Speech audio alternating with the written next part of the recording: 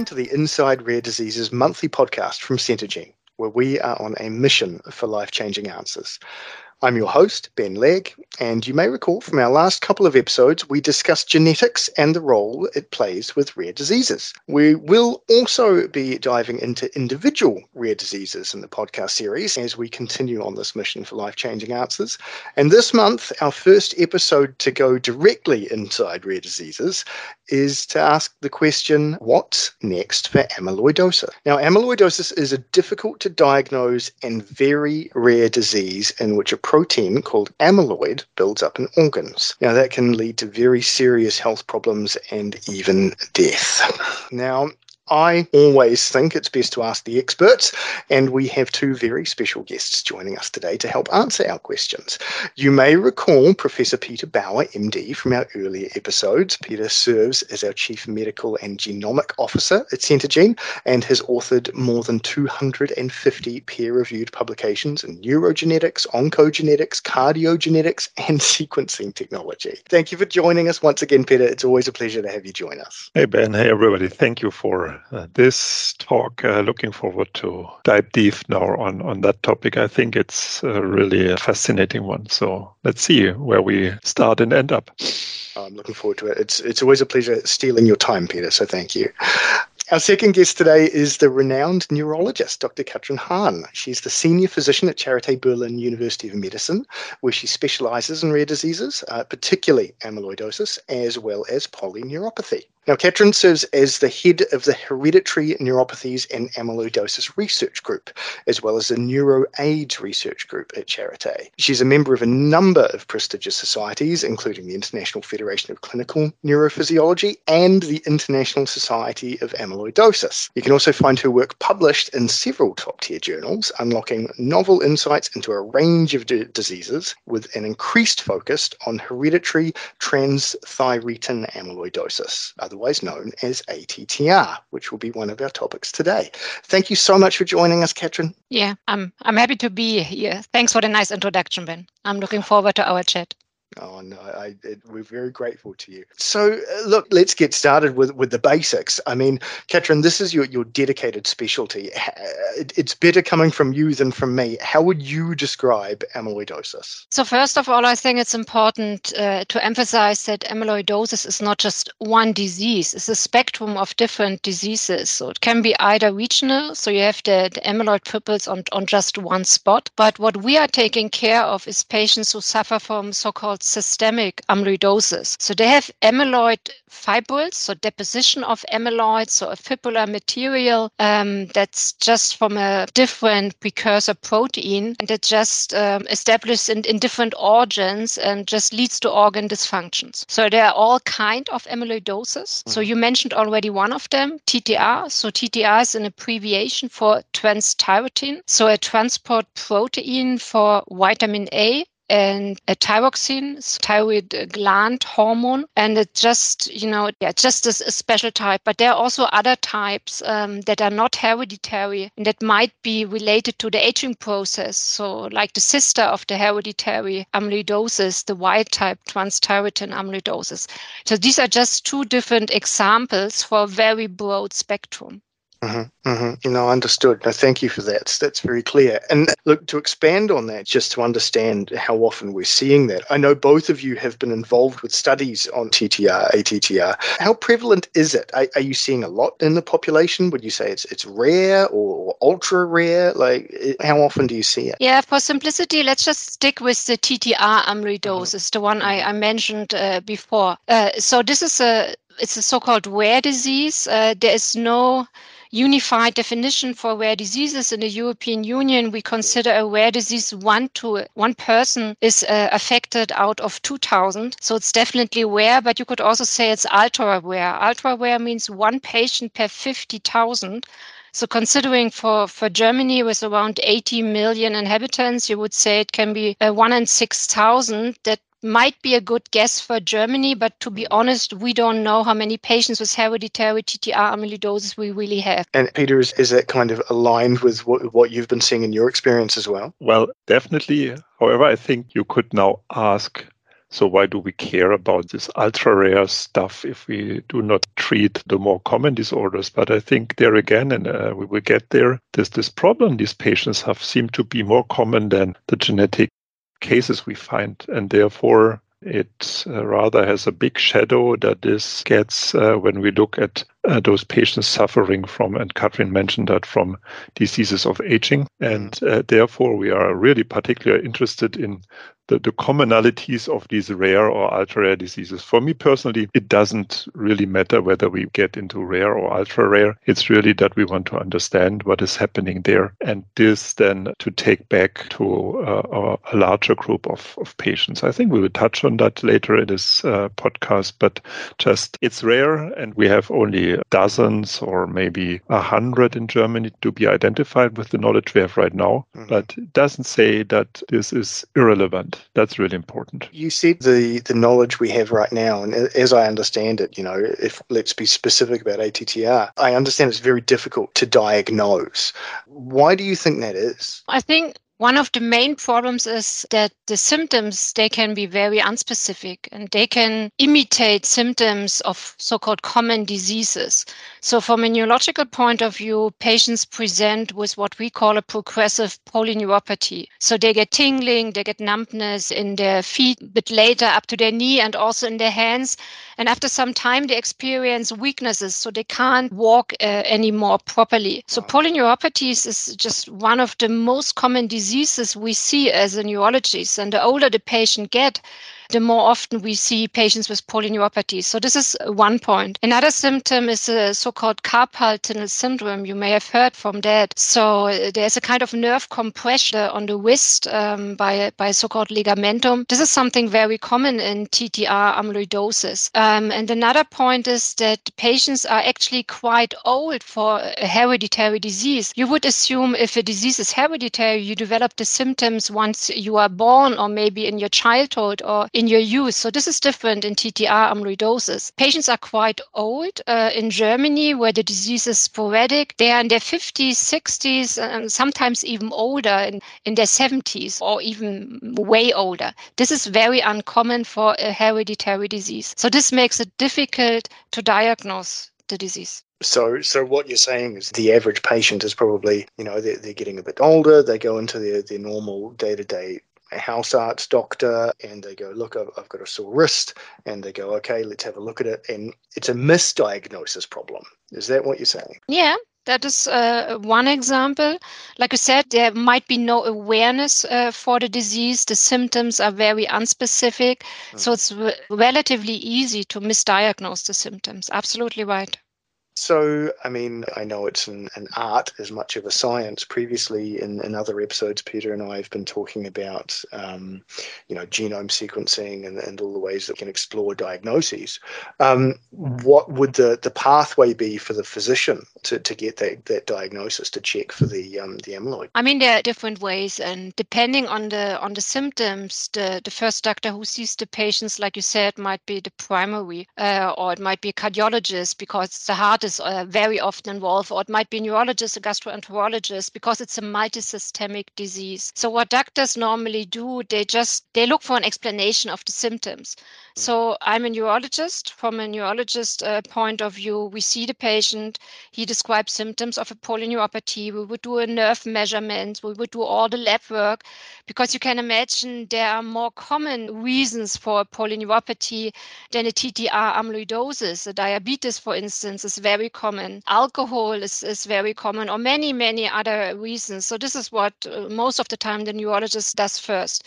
And if he doesn't find anything and the polyneuropathy still progresses, some patients, they undergo a so-called biopsy. You just take out a small piece of tissue from the nerve or from the muscle. And if you are lucky, in terms of TTR amyloidosis, you may see or you may prove the amyloid in the tissue. So this can be the first step, that the doctor, the cardiologist for the heart tissue, the neurologist for the nerve or for the muscle tissues, and the gastroenterologist for the colon tissue, that they just pick up the amyloid, and this would be the first suspicion that the patient suffers from so-called amyloidosis. In knowing the disease and in knowing that it is hereditary, you can also do relatively easy a gene test, of course. You just take a drop of blood and you just look if the patient has a mutation, and Peter may comment on that, in the so-called TTR gene. But very often this is not the first step, as easy as it seems. Yeah, Peter, is maybe, that a line of thought? yeah. The two comments there. I think you mentioned that, Katrin, and the GP, he would see maybe something that seems to be common, and sometimes you think, but something nonetheless is odd. Maybe it's too early, maybe it's so progressive that he doesn't take it to the usual cases where you think, well, sooner or later I will know this is alcohol intoxication. He didn't tell me today, but in the next years I will learn about that. And then he realized, no, it's not the fact, and he's young and there's these symptoms. And then what for me is always a cheap question to ask and very informative is just to say, is there others in your families that have similar symptoms? This is a dominant disease, and we would expect that we have more than one suffering from something that is not specific, as Katrin said, but is severe symptoms of disorders. It can be rather the heart or the neuropathy. So the neurologists that see that, and sometimes it even jumps. And so you have to as well account for those that have both in the family. But nonetheless, if you have something that is repeatedly seen in a family, I think the next step to say, well, could it be genetics? And if genetics involve geneticists to come up with a decent diagnostic scheme is, of course, a very successful case management there. And so that's on the clinical side, where I think that's something you can learn by asking a simple question. If we go then, sorry, yeah, go for it. No, continue, please. If we go a step further and say, okay, then someone thought on genetics and ask for a test, of course, at the beginning, although we are talking of one gene, the TTR gene, it's probably almost impossible to limit it to one gene, because the symptoms are just affecting an organ mainly, which could be cardiac problems or the polyneuropathy. And for both, we have dozens and hundreds of genes that should be checked. There is a familiar disease, and therefore sometimes we get from a geneticist to that diagnosis via screening many genes and then coming back with a diagnosis that is surprising because it's rare or ultra rare, but it can be found there. And so that's how I would see the landscape and how we can be more successful in diagnosing these patients. Look, it's really interesting to hear, and you said something which you and I hadn't discussed before, which is a concept of cheap questions. And I really love that. I've written it down here because, I mean, if in the world of rare diseases we were able to sort out, you know, this diagnostic odyssey that patients are having to go through for so long to try and jump through these hurdles, and there was a list of cheap questions that we could hand out to first line physicians to go, just let's try and jump the queue here. Let's get through your stepwise testing for the next 5 years to get to the bottom of it. That'd be amazing. I think it's important what Peter said, and of course you have to ask the question, but maybe there's a kind of laziness once the patient gets older. Would you ask the 80-year-old patient if there's a family history? Not every doctor may do that, but I think there's one more point where I think it's important. The TTR amyloidosis in Germany is sporadic. It's a sporadic disease, so which also means not every patient does have a positive family history. And we do know from scientific evidence, there are different sources, that just around a third of the patient who reports, yes, there are other family members who are affected. So I think it's important, even if when there is no family history, no positive family history, the symptoms, they do fit the multisystemic disease, you can consider hereditary TTR amyloidosis. Good point, Katrin, sure. So we are still seeing a lot of random mutations that are just coming out, and then I imagine they get carried on, and it is hereditary, so then potentially their children would be a carrier? That's the case. If there is really TTR amyloidosis, we would always counsel a mutation carrier or a carrier with a pathogenic variant, which I like more as the term, to have a risk of passing that with 50%. And then penetration is as well something we we have some good observations, but maybe not a very full picture yet, should usually be high, which means it's not wrong what Katrin said, that if you ask an individual whether there's more affected, he will say no. But if you ask a neurologist to do kind of a workup on a family where you have identified one, and he should do the exam on individuals that have the mutation and have a given age, I think now the question for you, Katrin, how often would you find nothing? Yeah, you are right. Not so often. Good one. Yeah. So it's just that you would think, I have a little problems with my feet. Yes, but I'm healthy, he would say. And you would say he is the other one that is probably the carrier of the familiar TTR variant, right? So let's go to Ben. Ben, you are completely right. When you are born and you are positive for a TTR mutation, you have the mutation in your genes, obviously.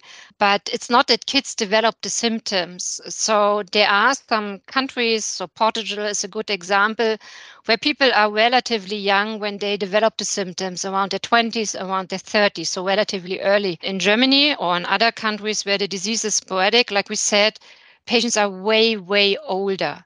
And in Germany, you wouldn't test somebody who is underage for the reasons because the person doesn't develop the symptoms, so you wouldn't treat it. But once a patient is fully aged, you have the possibility, and if there is somebody positive in the family, you have the possibility to test this person. So sorry, I'm following a thought process here. So if, say, my father had ATTR, we know that I'm a carrier. I'm not of age yet, so I am asymptomatic at this point, but there is a high likelihood that once I hit 50, I will start developing symptoms and my quality of life will go down. Is this something is there, treatment or preventative treatment available for carriers who are not yet suffering? Is there technology for that yet, or is that something on the horizon? No, we do not have a treatment that prevents the disease. This is not possible right now. But even though if you are an asymptomatic carrier and you might be 30 or in your 40s, and we know you have a mutation where the symptoms start maybe around 50, we would follow up you very closely because we know the earlier we treat patients, the better is the outcome. Mm-hmm. So there would be a benefit on your side, definitely. Mm-hmm. Mm-hmm. Maybe Katrin, sorry, because we have not even introduced the treatment. Maybe you should spend a couple of words how the world changed for you in the last years with the molecular treatment. Yeah, that's a good point, because I think this was actually for many physicians the breaking point, because it's always nice to know the underlying etiology of a disease, mm-hmm. but to treat it makes a huge difference. So let's just go one step back for TTR. I already mentioned it's a transport protein. It's mainly produced in the liver. Around 95% are produced there, and to a very small percentage also in the eye and in special structures of the brain. So the liver transplantation actually was the first treatment we could offer those patients, but it's already quite some time ago. So now we have so-called gene-modifying treatments that do actually the same like the liver transplantation. So there are different options just to knock down or to decrease the production of TTR in the liver. And once the protein is produced, it's there like a so-called tetramer, or in easier terms, like a clover leaf. But this clover leaf is somehow very unstable and just dissociates into the single leaves, and they misfold and just aggregate to amyloid fibrils. And we have other medications that just try to keep the clover leaf into form. So right now we have 4 different medications that are approved. So one is a medication, tafamidis, to keep the clover leaf in form. So we call it tetramer stabilizer. And the other treatments we have is gene-modifying treatments. So one group are the so-called gene silencer. So you just knock out the gene or the so-called messenger RNA and just keep the gene from translating into a protein.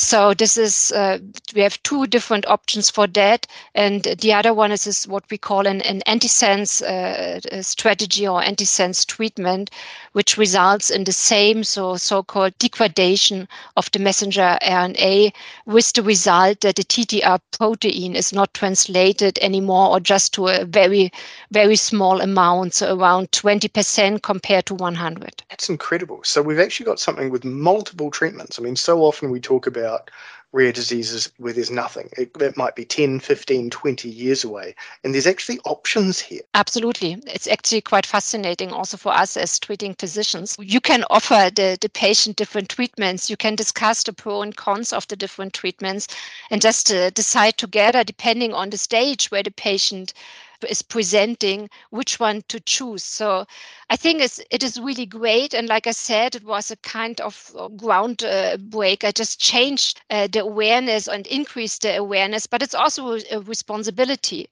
We have to look out for those patients. We have to diagnose them earlier. We have to use earlier gene testing, for instance, and we simply have to be aware for those kind of diseases. Definitely right. And what's the difference been that you've seen with patients? Has this completely brought back their quality of life? I mean, what has the effect been?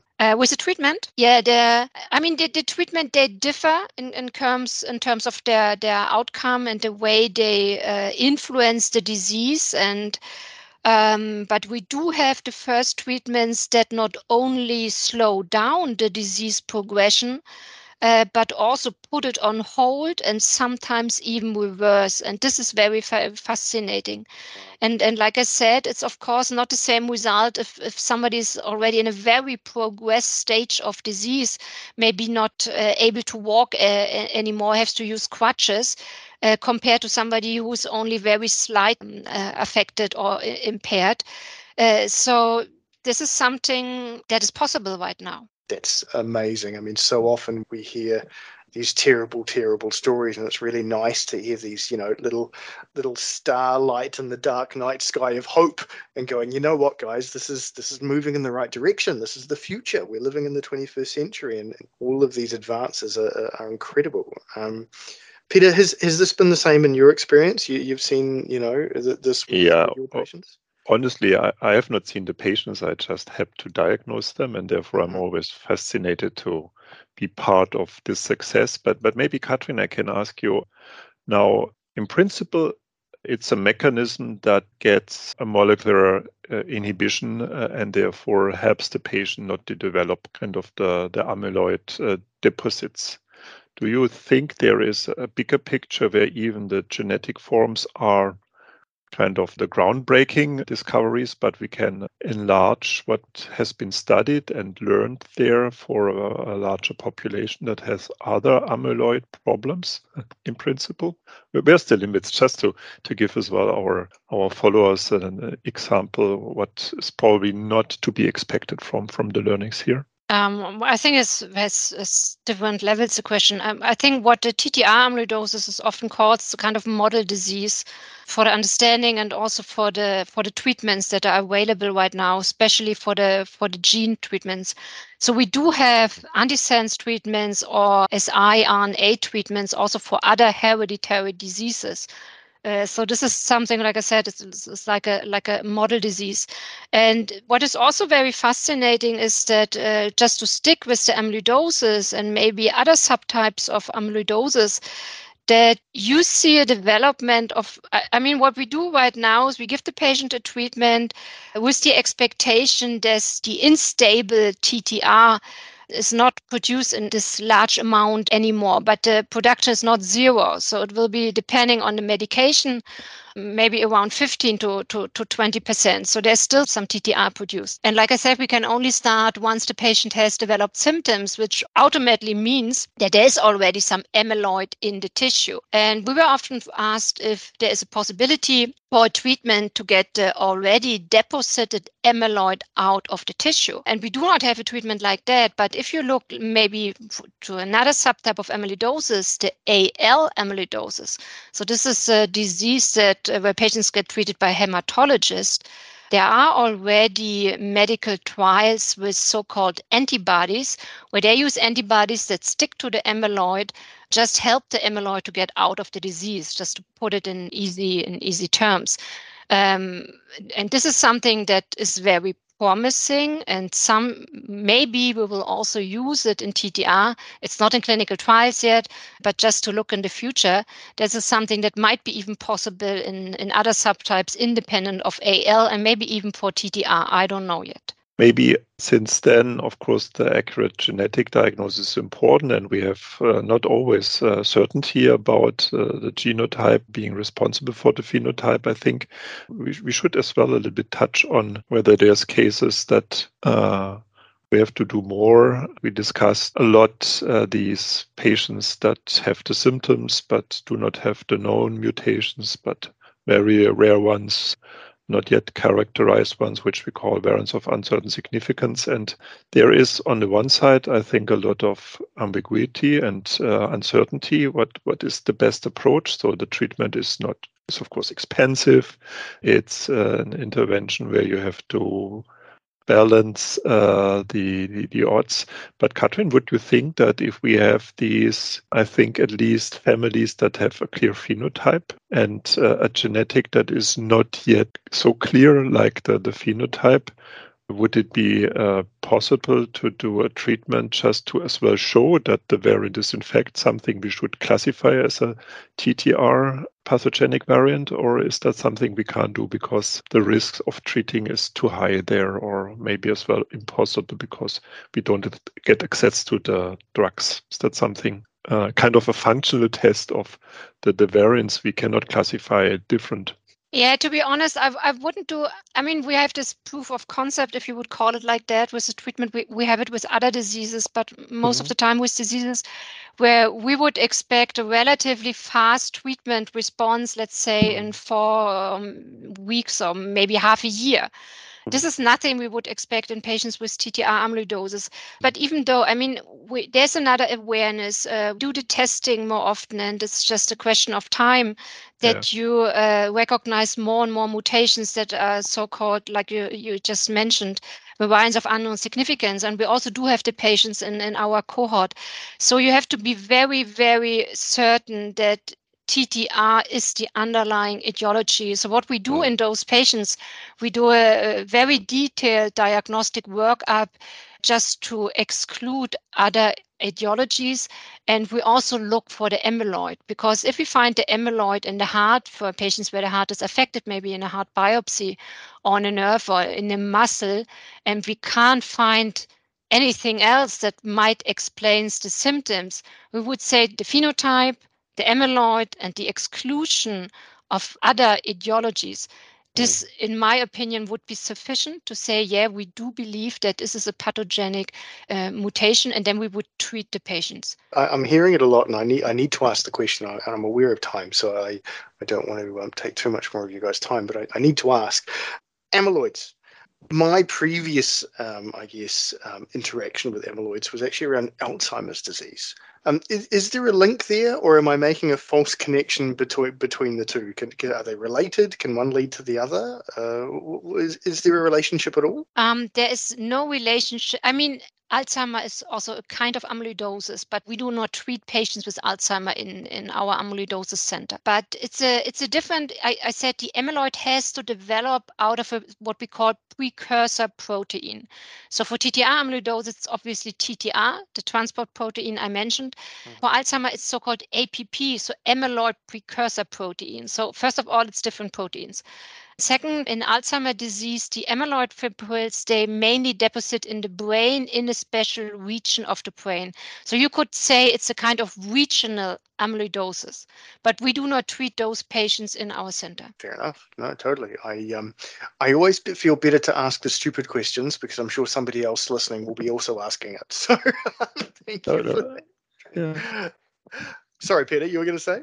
No, just it's not a stupid question. I think it's really important to see that we are talking on a mechanism that is not good for our tissues, which is these proteins, they stick together, they aggregate, and they cause stress and destruction. But it's not always the same protein, and therefore We just call it amyloids because they have a given histochemical commonality, which the pathologist will then tell similar observations in the microscope, but doesn't mean that it's always similar mechanisms that lead to this picture that is then seen. And there's of course a link, but as Katrin said, the commonalities, if you want to treat it in a molecular mechanistic way, they often end early. And then I would as well expect that we need very different approaches for these very severe, sometimes then as well similar diseases, because you would say, well, there is sometimes as well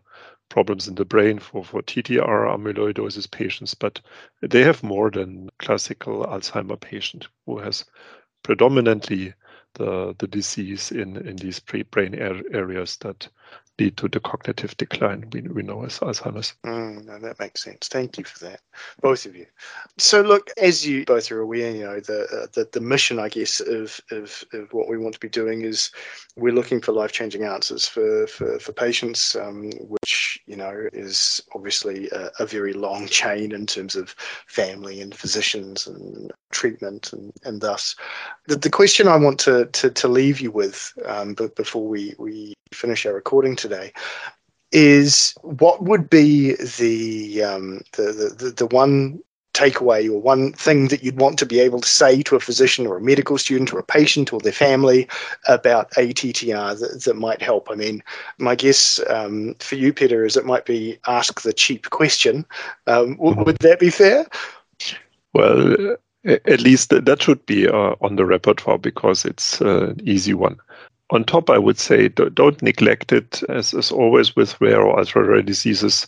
The dimension you have and the impact you can have is just huge.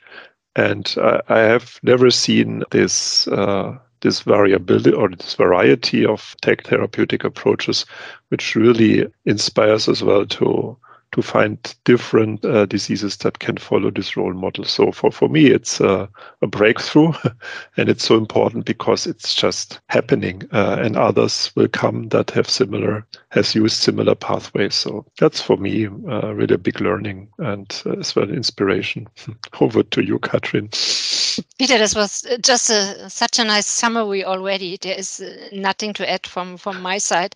I think it's most of all, it's awareness. You have to know those diseases and you simply have to think about them whenever you are in your office. And you can ask the question, are there affected family members? But I'm quite confident that we will use genetic testing in the future on an even more low level like we do right now, especially for diseases where we have treatments, where we can offer the patient treatments. Mm-hmm. Mm-hmm. You think that's going to become even more prevalent just almost in day to day? Yes. Definitely. Yeah. Well, I certainly hope that's the case, and I look forward to it because the more we can do, the better. Well, look, thank you so much to both of you, Katrin and Peter, for joining us today and sharing your insights, your expertise. Just absolutely shines a giant spotlight on this stuff for all of our listeners. And this is unbelievably complex. And I think that both of you have a real gift for making it simple and understandable. And I know I really appreciate it, and our team does, and our listeners appreciate it. So thank you so much to you both. You're welcome. Thank you too. Well, that concludes this month's episode of the Inside Rare Diseases monthly podcast from Centogene, where we are on a mission for life-changing answers. I'm your host, Ben Legg, and today we were going inside rare diseases and asking what's next for amyloidosis. Join us next month for the next episode of our podcast as we continue on our mission for life-changing answers. I hope that today's episode helped you see inside rare diseases a little clearer today. And if it did, well, you can help us help to raise awareness by telling a friend. I hope you join us for our next episode. So until then, thank you for listening.